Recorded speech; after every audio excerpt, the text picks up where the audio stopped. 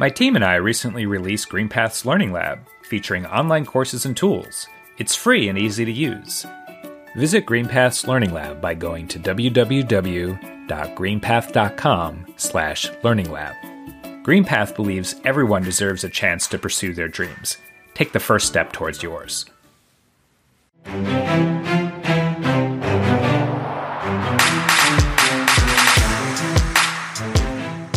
Thought it would be better if I filed for bankruptcy. I've got all these credit cards, and without working for the next 2 semesters while I'm studying abroad, I didn't know how I was going to pay for them. And my dad at the time was like, no, absolutely not. Said, we need to find some other options for you.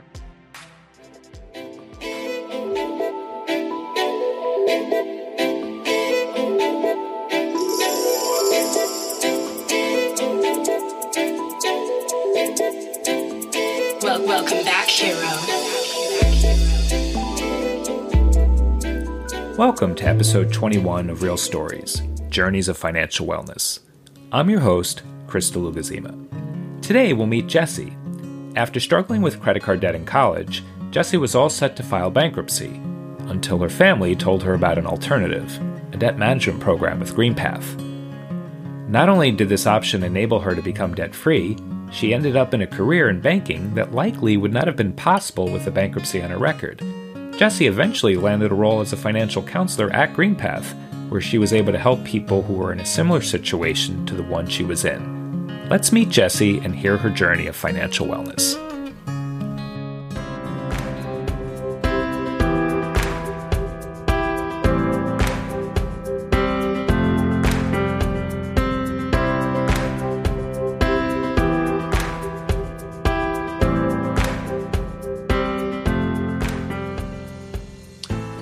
Thank you, Jessie, for joining us today.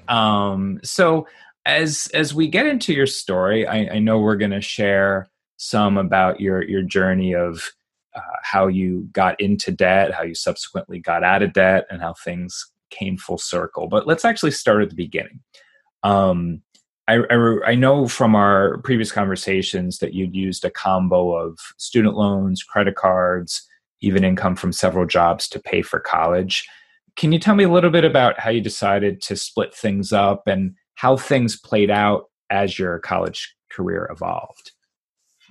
Sure. I don't think there was any plan to use this or that, or it was more of a figure it out as I kind of went through college. Got student loans because most people are not going to necessarily have the cash to pay for college up front. So student loans were there.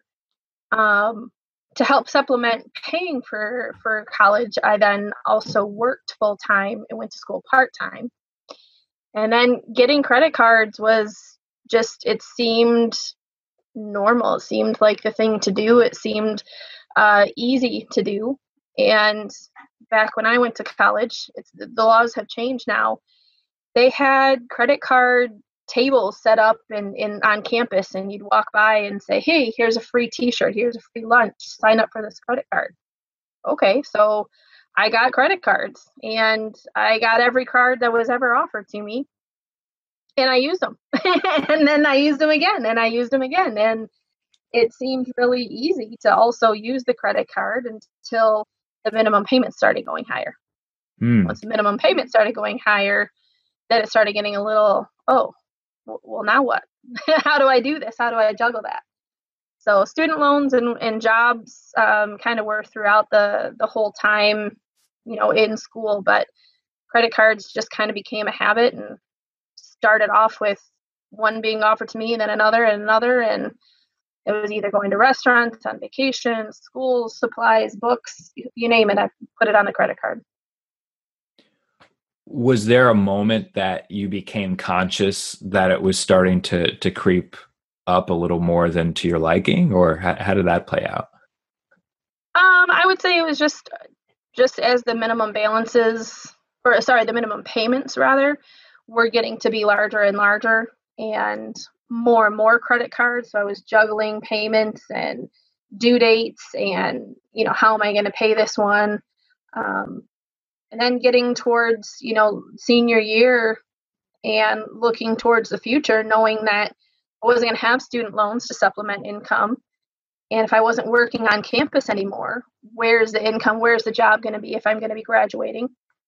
So higher payments,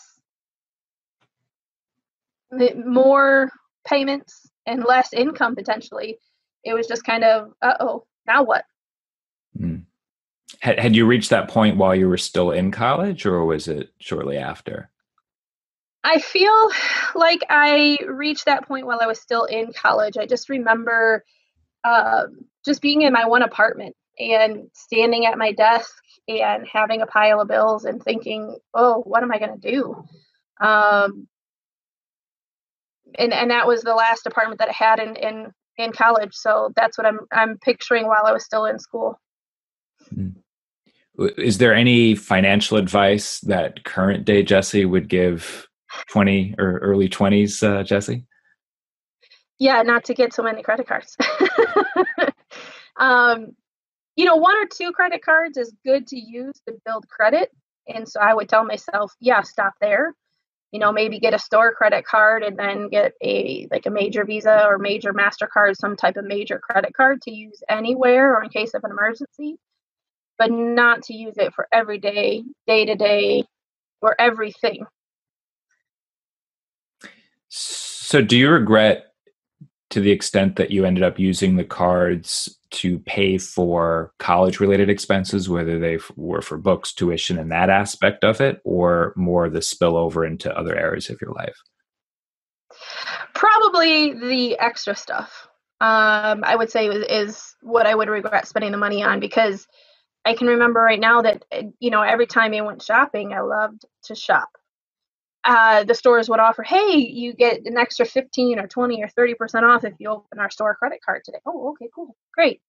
Well, now I know it's only a gimmick for you to spend more, open the card, and then they make money on you by paying the interest. Now, I still like to shop, but I rather go in the store, get the thing that I want, and leave. So I don't spend more, because I think that was my issue, or that was one thing that I felt like I loved to shop, loved to spend money. And I know now from counseling and talking to others, shopping and spending money seems to make you feel better when you don't know what to do about the money that you don't have, or the minimum payments, or the income that you don't have coming in, and the payments going out, and you don't know how to juggle it. You go shopping and spend more, which when you say it out loud, it doesn't make sense, but that's sometimes what I felt like the attitude I had was. So you had this debt that was starting to creep up, reaching this point where the minimum payments were becoming more difficult. And then you were having this transition. You were about getting ready to graduate college. You had this you knew that some of your expenses were likely to increase, because I know you had been sharing a home, and so your rent had been relatively low at the time. So could you take me back to that time in your life? Like, what was your mindset, and what options were you considering with regards to your debt, your finances in general, and your life? I went and met with a lawyer to consider filing for bankruptcy. At that point, I didn't know what I didn't know. I didn't know what the options were, and I didn't know how to handle it, but I knew that it wasn't going to work the way that it was going right now. It was going to break. There wasn't going to be the student loans to cover debt or cover payments or living expenses. And then without knowing where I was going to work after I graduated, what type of income I had, I just figured that was going to be the easiest thing to do. So I feel like that was the end of the senior year. And then I met with the lawyer, brought in all my bills, all my statements, and he was nothing but a yes man. Yep, that's perfect. Yep, you can do it. Yep, no problem. Yep, we can do this. And it'll, make everything go away. Okay, cool, perfect. Yeah, thanks. So he tells me to stop making payments. Well, that doesn't sound right, but okay. Stop making payments to the credit cards. Well, perfect. That fixes the income issue, because then I don't have to make payments. I don't have the outcome, the expenses, the same expenses that I had. So 2, 3, 4 months go by, and I've stopped making payments. So I say senior year, but that was my last year at school. And then the ultimate last year in school, I did a study abroad program. So I left campus, went home for the summer, and then in the fall, I started a study abroad program, 2 semesters back to back. First one in Ecuador, and then I was home for Christmas and then went back to Mexico to finish a Spanish degree. So over the summer, while I was home getting ready to go out of the country for 9 months, 10 months, whatever it was, having my parents help me then to manage bills and make payments for me while I was gone, we didn't have all of the online banking we have now when I was abroad. So I was signing blank checks and working through with my parents. Okay, this has to be paid here. This has to be paid there. Oh, this is a bill for the lawyer. Wait, why do you have a lawyer? Is it that this conversation may not have even have come up if you weren't about ready to go abroad, as far as even Probably discussing your not. finances with them at that point? No, probably not. So, having that conversation then, it was, August, beginning of August, maybe, and I'm leaving at the end of August for 6 months, essentially. So yeah, they're like, why are you paying a lawyer? Oh, well, yeah, because, that I don't really know what to tell you here, but I thought it would be better if I filed for bankruptcy. I've got all these credit cards, and without working for the next 2 semesters while I'm studying abroad, I didn't know how I was going to pay for them. And my dad at the time was like, no, absolutely not. Said, we need to find some other options for you. So he had actually been a vendor for GreenPath at the time. We had our own business. My parents had their own business, and they did print products, or swag, as we call them, like if you got a pen or a notepad with the GreenPath logo. So they were familiar with GreenPath in that respect. They knew what GreenPath did. So he suggested that I go and talk to somebody at GreenPath and see if they were able to help and find some options other than bankruptcy before I really got into a deep hole. How did that sit with you at the time? Were you excited about the other option, or were you kind of hesitant? No, after talking with my dad and talking, with some other people, realizing bankruptcy at 21, maybe, was probably not the best option for me. It was probably not the best idea. Again, the one conversation with the lawyer, and he says, oh, yeah, we can do this. We can make it work and take care of this for you. And, cost or what have you was not much. And so I was still in that beginning stage of filing for bankruptcy, where it was, okay, stop making payments for 2, 3, 4 months. So I had a couple of late payments, but I wasn't really into deep water yet. So I went and talked to GreenPath. Oddly enough, our offices were less than a mile away from where I currently lived at that time, or where my parents lived at the time. So very, very close, very convenient. Went into the office, sat down and talked with someone, and, laid out the whole situation. And especially since I was traveling and not going to be in the country, it was such a huge peace of mind to know that somebody would be able to manage payments and make on-time payments for me while I was gone. So kind of that double peace of mind, not only for the long term, but to also help get you through the fact that you were away and just couldn't manage the day-to-day. Some day-to-day, exactly, just some day-to-day maintenance and management.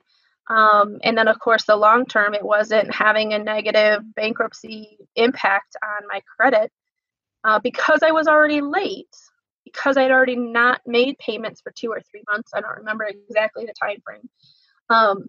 That had already damaged my credit. So I did it myself in making those choices. But once I started with GreenPath, just like we work with people now, we're able to work with them to get them back on track and back on time. Help to, I think it was getting some late fees reduced or stopped.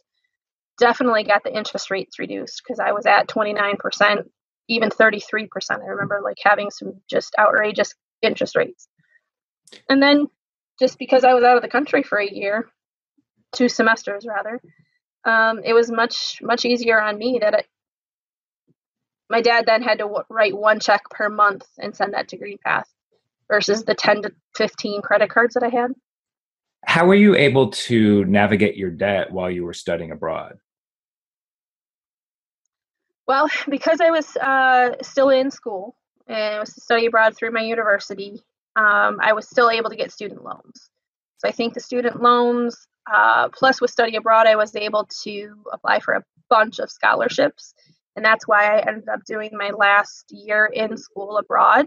It was actually going to be less expensive for me to go abroad versus staying on campus again. So living with a host family, living expenses might have been cheaper in Mexico and Ecuador at the time.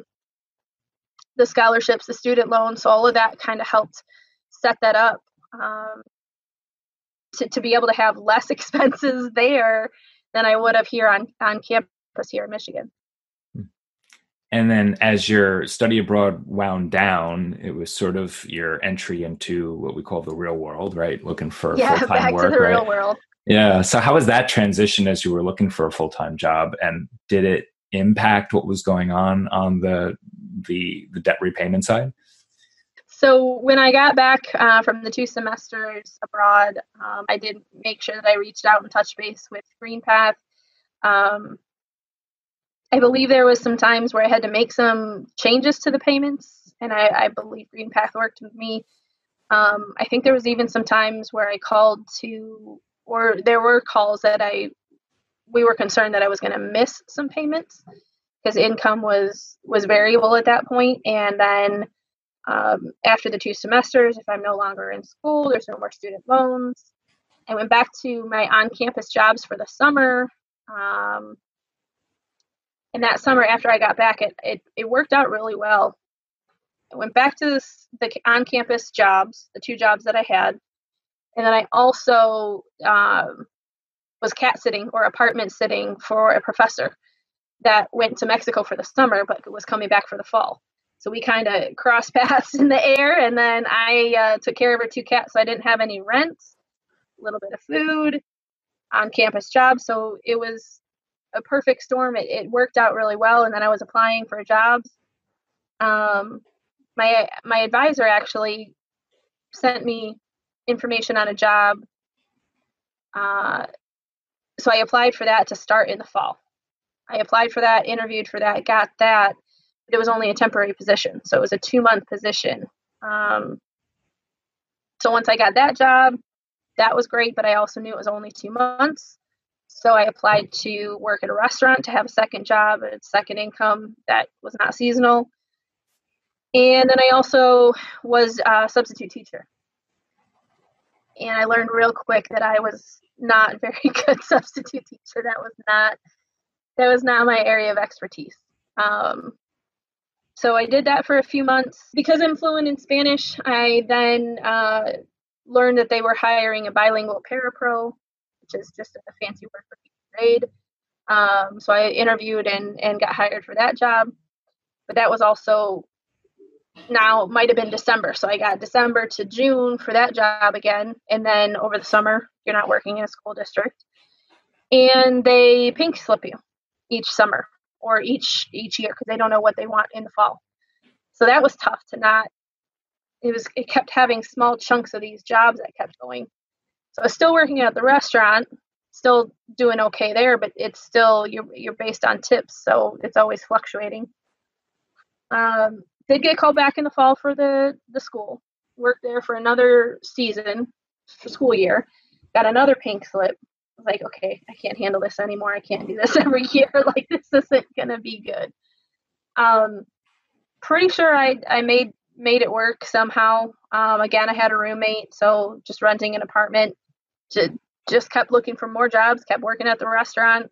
So, how did you end up landing a permanent position? Just a weird happenstance. I actually went in to a bank. It was a bilingual banker position. I went into that bank not because of the job description or job posting, but I had a paycheck problem. I had questions with paycheck. And so I talked to the branch manager, told her the story. It was a weird situation. And because I was in a panic mode at the moment, she wanted to just, she was just talking. What do you do? Where are you from? Where do you live? Where'd you go to school? What's your degree in? Some normal questions when you're talking to somebody. Well, at the end of the account opening to help me with my paycheck issue, she said, "Hey, I would really like you to apply for this job. You sound perfect for this position. Why don't you come work for me?"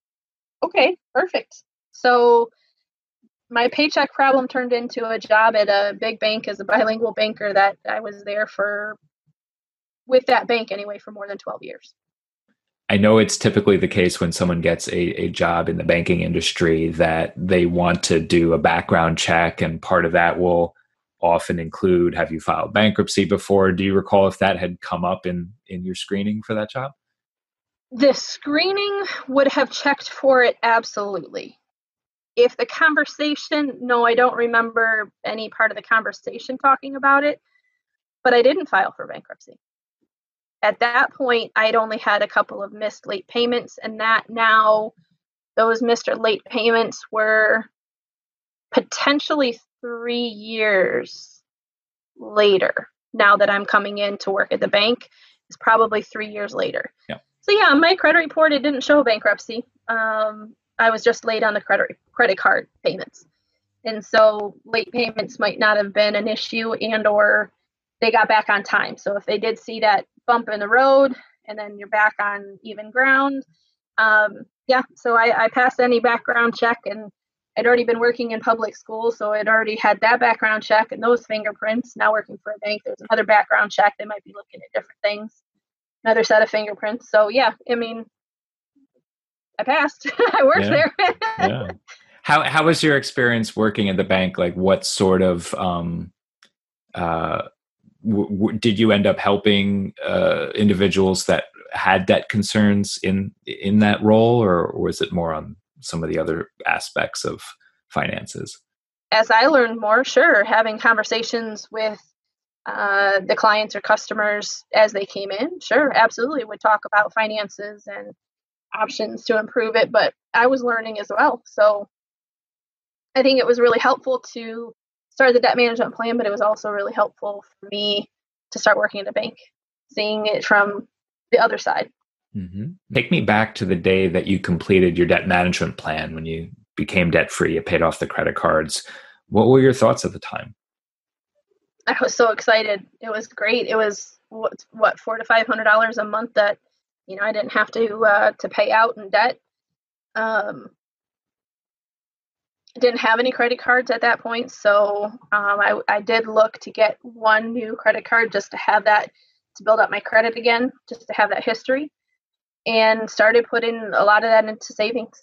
The extra, well, not the extra money, but the money that was paying off debt, put that into savings. And so that's an interesting thing, right? So the moment that you became debt free, it wasn't any sort of complicated goals. It was as simple as, all right, the debt's gone. I'm going to build up savings for a savings cushion. Is what it sounds exactly, like. In case of emergency. Yeah. Okay. And so can you talk more to what was your approach to credit card usage after the debt management plan? So if you had that new account that you opened up, how did that play out? Did you have any anxiety around using that new account, and how did it play out? So I think my debt management plan was for the 4 to 5 year mark, and then 2 to 3 years working in the bank at that point, once I finished. So my view on credit cards had changed a lot, because now I'm on the do this application, get a credit card side. So do as I say, not as I do. So I did, through my bank, got a credit card. And it was a credit card that had rewards. So I wanted to start using the credit card to build up my credit a little bit, show that payment history, but also wanted to get the cash back, get free cash, get free rewards back. So I started using it, and I still do this to this day, but I started using it for like gas and groceries, some of the things that I would buy no matter what. but I did not take them to go into stores and go shopping and buy clothes and buy shoes, or those were my vices, shoes and clothes. So didn't go out, might have put lunch on it if I went out to lunch or put dinner on it, but it wasn't something that I was using every day just to spend money on the credit card. I also found for me that if I did buy the groceries or did buy the gas, if I did go out to eat, I was using the credit card more like a debit card. So with the bank where I was banking, they had an online bill pay system. So I loaded up the credit card into the bill pay system, and I would take money out of my checking account and pay the credit card once or twice a week. So if I used it on Monday to get groceries, Wednesday or Thursday, I was taking that same amount out of my checking account and paying the credit card off. So I was making sure that I had cash to use to spend and making sure that the credit card didn't have or carry a balance. Yeah, because if you're clearing it out that quickly, there's never going to be an opportunity for the balance to accumulate. Right. Yeah. And I haven't met a credit card company yet that won't take payments all the time. Like, if you use it and pay it, use it and pay it. That's exactly, they want your interest money, but they'll take your payments if you send them to them. For sure. And on the other side of things, on the savings side, as you mentioned, you were starting to build up a savings cushion for emergencies. Can you talk more about what your approach was to savings? As far as, was there a specific amount you were targeting towards? Were there other types of savings you were also focused on as well? So the dollar amount always varied, and I made it always a moving target. So when I sat down for the first time and had a conversation with the Green Path counselor to start the debt management plan, specifically remember them, was to not only to pay down the debt, but to start a savings account at that point. Start a savings account with, no matter what, just put something in it with every paycheck. So that was probably hard for the first year because I didn't have a paycheck. As soon as I got done with study abroad and back to work, I started maybe $5, maybe $10 per paycheck.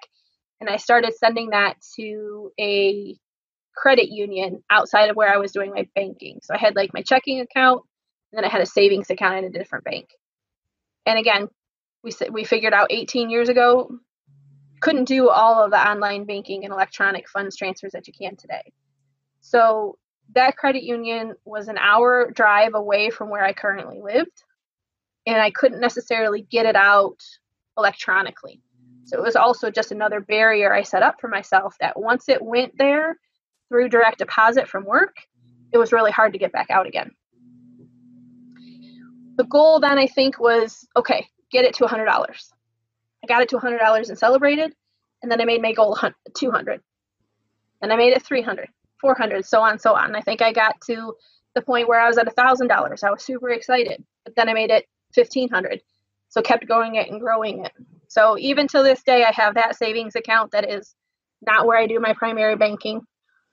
Still an hour away from where I live, but we have electronic funds transfers that are much easier. So if in case of an emergency, I can pull the money, I can get it much faster. I don't have to drive. But it's still now that habit has been formed.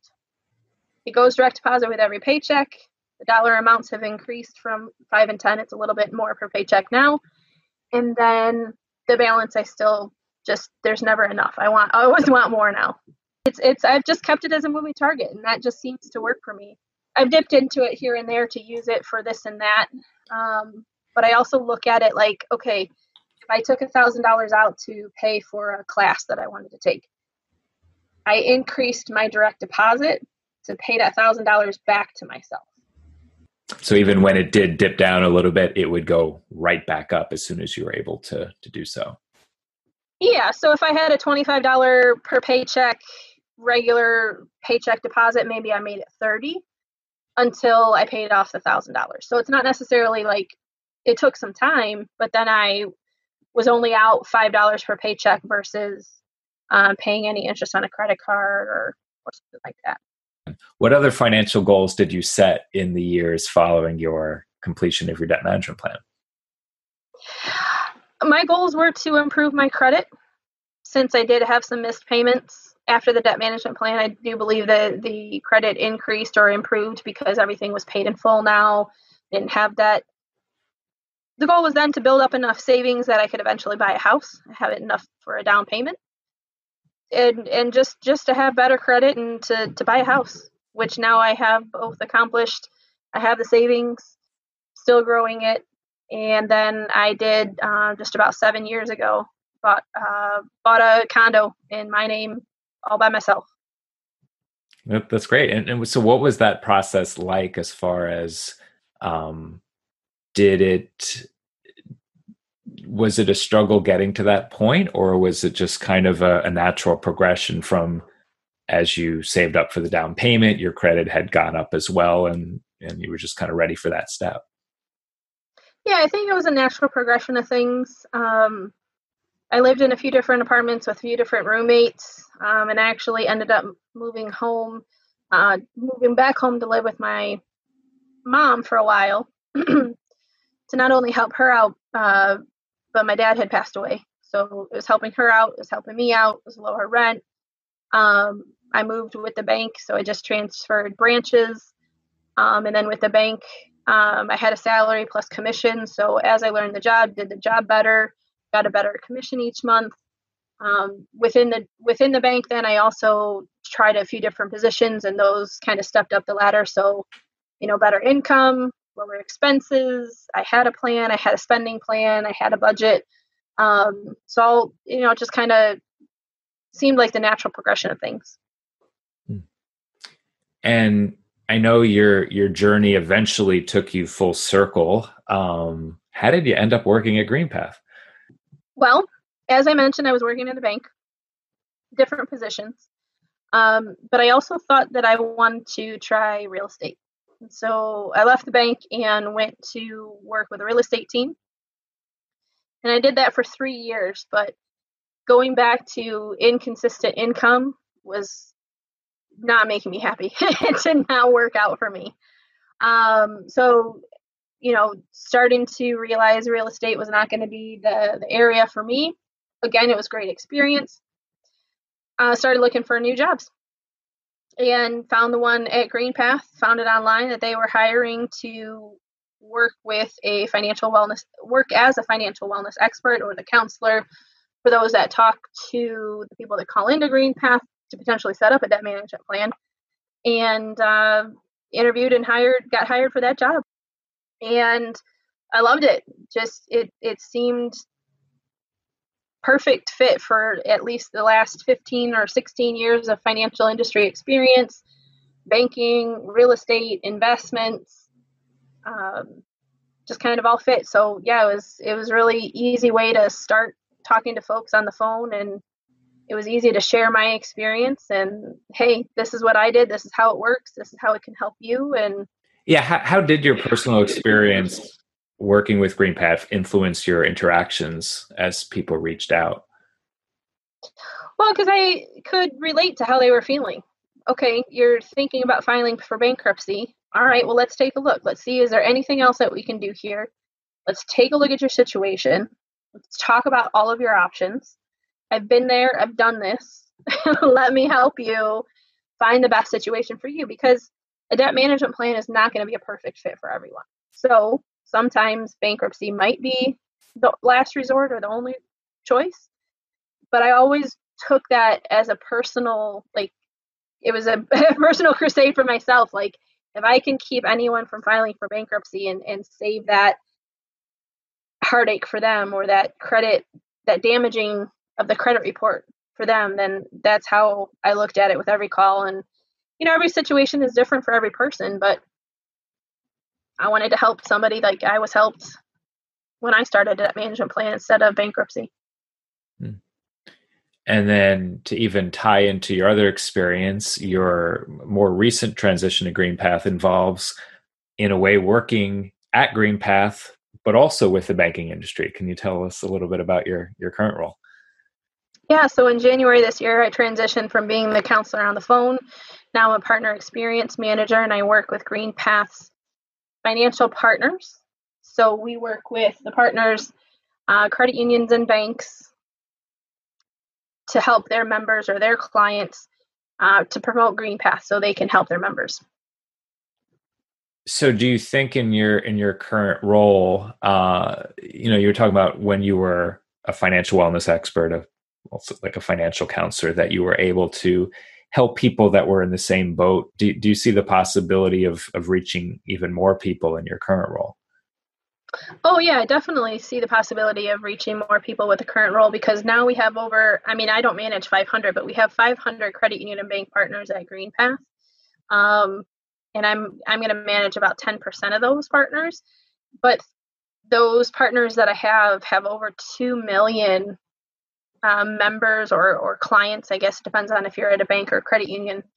So now that I know that I can hopefully or potentially reach out to those 50 to 60 partners that I have, and those then have 2 million members that are banking with those financial institutions, that's a huge outreach. So now as you sit here today, what advice would you have for someone listening to this podcast right now that maybe is at a crossroads as far as their finances is concerned? Give GreenPath a call. Absolutely. Give GreenPath a call.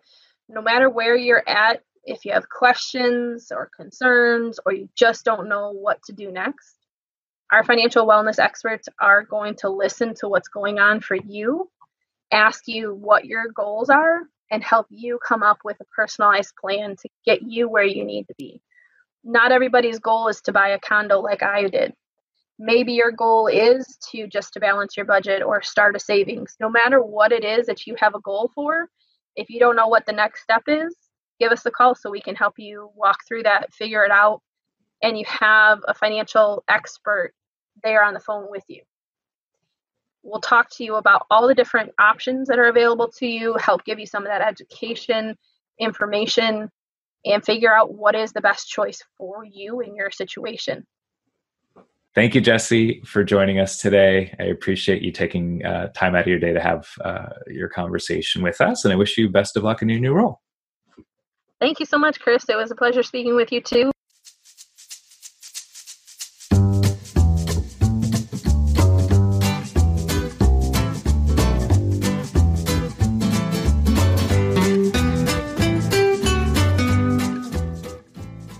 So I'm joined now by my co-host Omari, and as always, we'll be taking a look at Jessie's story to see what sort of tips might be inspired from her journey.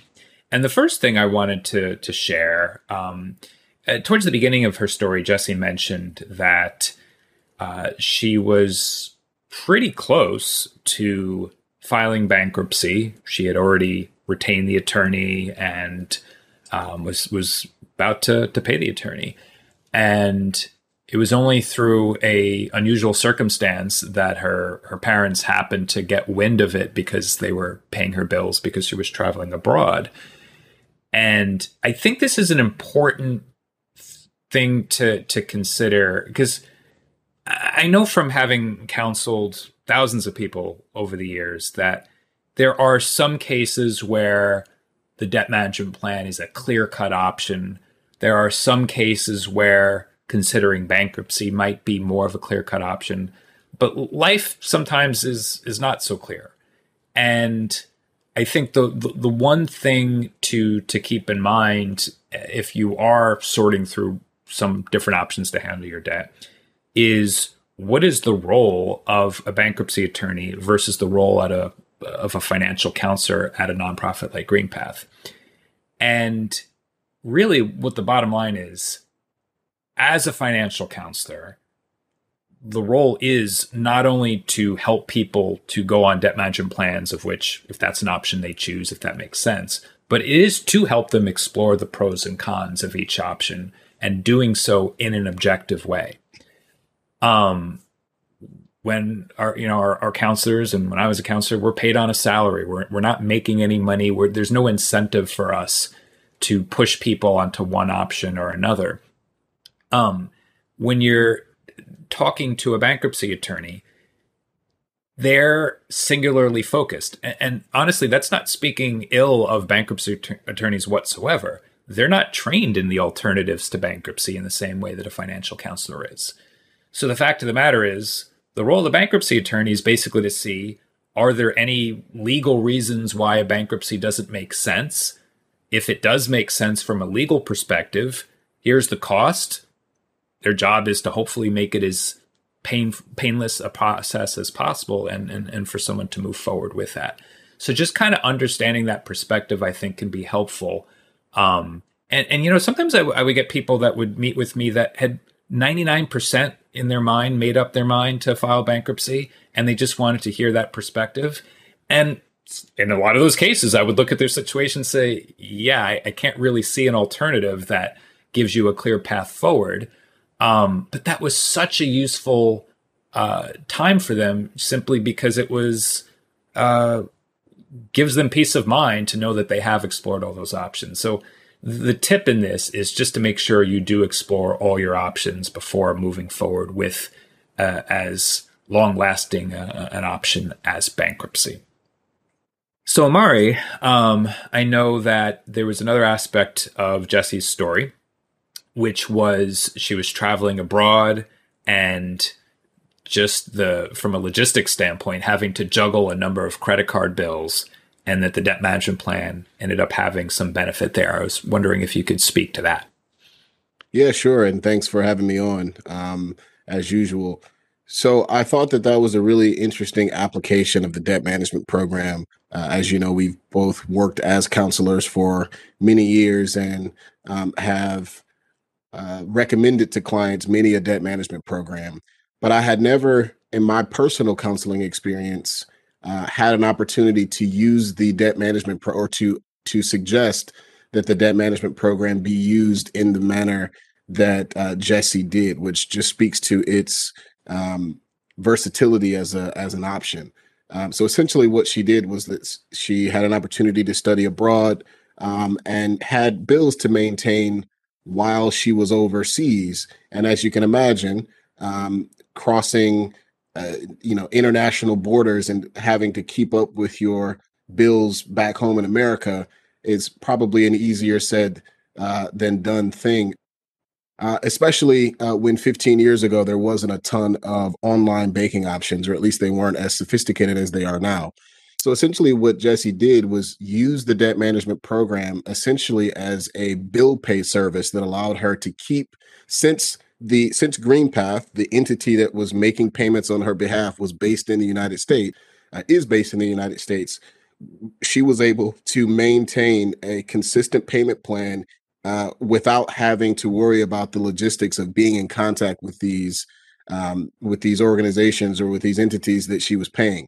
So using the debt management program as a bill pay service on top of helping her to manage the debt from a debt reduction standpoint, just simply as a tool for organization, it just shows another really nice application of the program.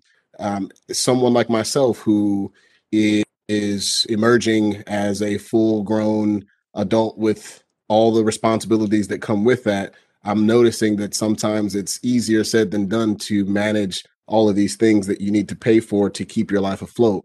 Having something like a debt management program that can have one, or that allows for one location that will organize and make sense of these payments that are going to, who knows how many different locations, makes it much easier to not become overwhelmed with the expectation that comes with paying bills and being a fully functional adult. So I resonate with her greatly in that sense.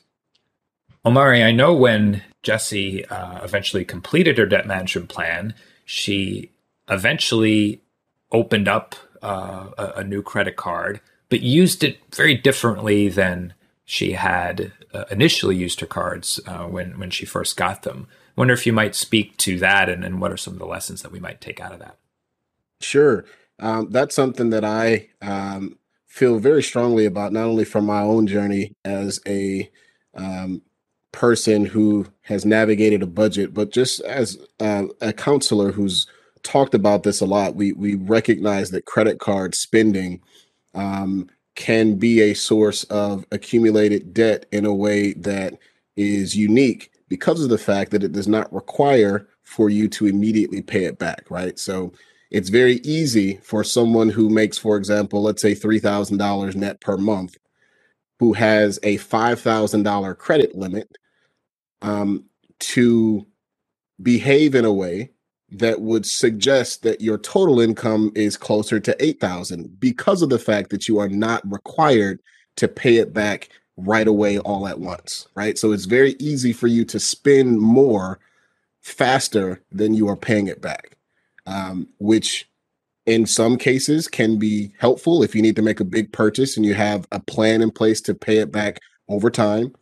But it also can be very it can also have a lot of negative unintended impact if you are not cognizant of the idea that this money is not extra money that is just out there. This is an extension of credit with the full expectation that it is to be paid back.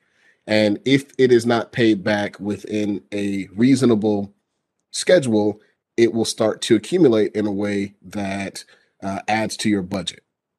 So what we heard here in Jessie's story is that she has started to adjust for that. She recognized how debit cards work, which are not like credit cards in the sense that the money that you spend is not only are you having, there's no need to pay it back because it's coming directly out of a source of income or a source of money that is immediately taken out of your account to pay for whatever the thing is, right? So in Jessie's case, she decided to use her credit card the way that she might use a debit card, with the expectation that the money that she is spending with the credit card would be paid back immediately, the same way that would happen in a debit card situation. So that required her to change the way that she used the credit card. So it wasn't so much for the things that you might overshop for, whether it be, in my case, gadgets or toys or electronics, things like that. In some cases, it might be shopping or clothes or whatever the case, whatever your spending vice is. It was less that and more essential day-to-day type stuff, whether that be gasoline, groceries, or some sort of everyday essential that she can track more directly. And as a result, she found herself in a situation where she was able to get credit for using the credit card regularly, while also being able to pay it back so that the balance never really accumulated. And that allowed for her credit to improve because of the fact that she had a lot of open credit. She was not, her utilage or her utilization on her card was not going up. Ideally, this is probably the one of the more optimum ways to use a credit card. We've talked a lot about like set it and forget it methods where you have, this is a similar concept where you might set it up so that your Netflix or your whatever streaming service is automatically paid. And that's the only thing that you use the credit card for, while also having the credit card set to be paid in full. So you can have the credit card sitting in a drawer somewhere. You don't even have to look at it, and you're still getting credit for using it and paying it back on time. Similar concept, and it's an awesome way to maximize your credit usage to improve your credit score as quickly as possible. Yeah, and it's interesting to note that her new habits in terms of how she was using the credit card in some ways kind of translated into other areas of her finance, specifically how she saved money. So she talked about slowly building up a savings account, constantly moving the target to build it up. But of course, life happens, right? And so we think of this, oh, I'm building up an emergency fund. It's only an upward trajectory. Yeah, but sometimes you need to use the emergency fund. That's going to happen. And so she spoke of, what does she do when she does need to dip into the emergency fund? It's easy to just get frustrated when that happens, throw your hands up and say, oh, well, I guess I'm back at square one. The thing is, that's why the savings account is there to begin with, right? So it was really cool to see the plan she put in place to build the emergency fund back up.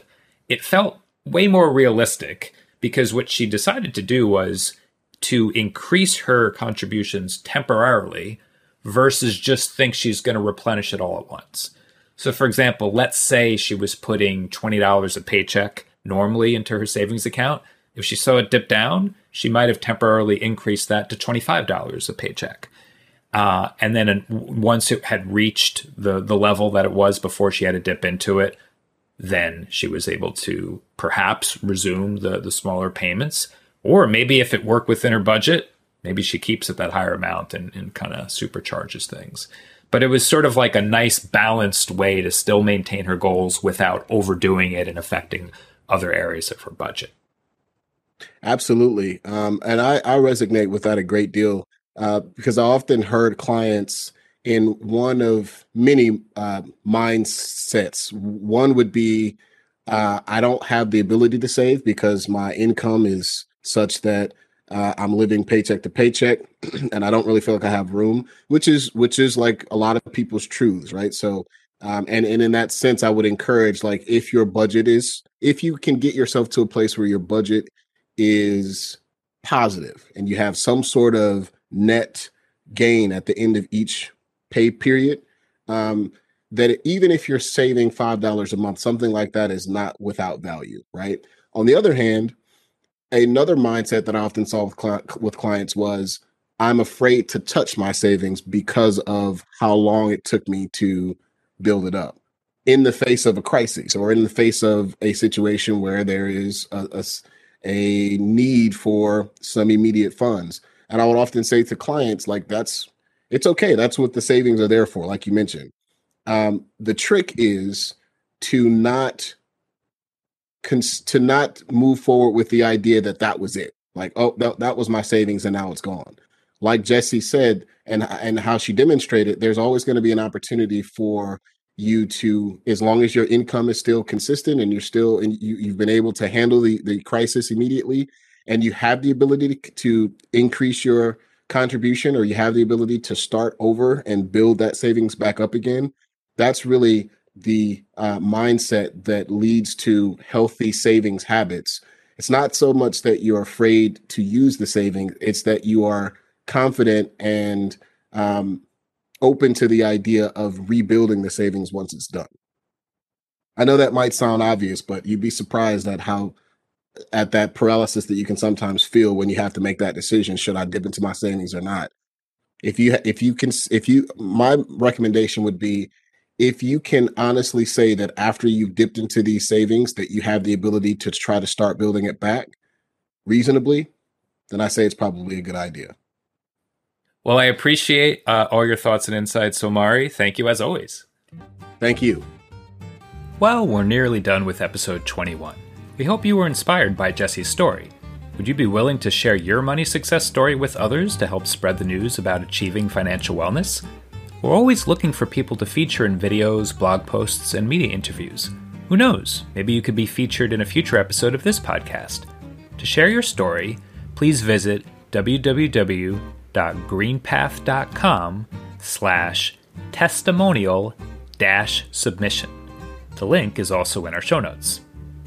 Special thanks to Hero for our theme music, which will play us out. Here's hoping each of you enjoy your journey of financial wellness as much as your destination.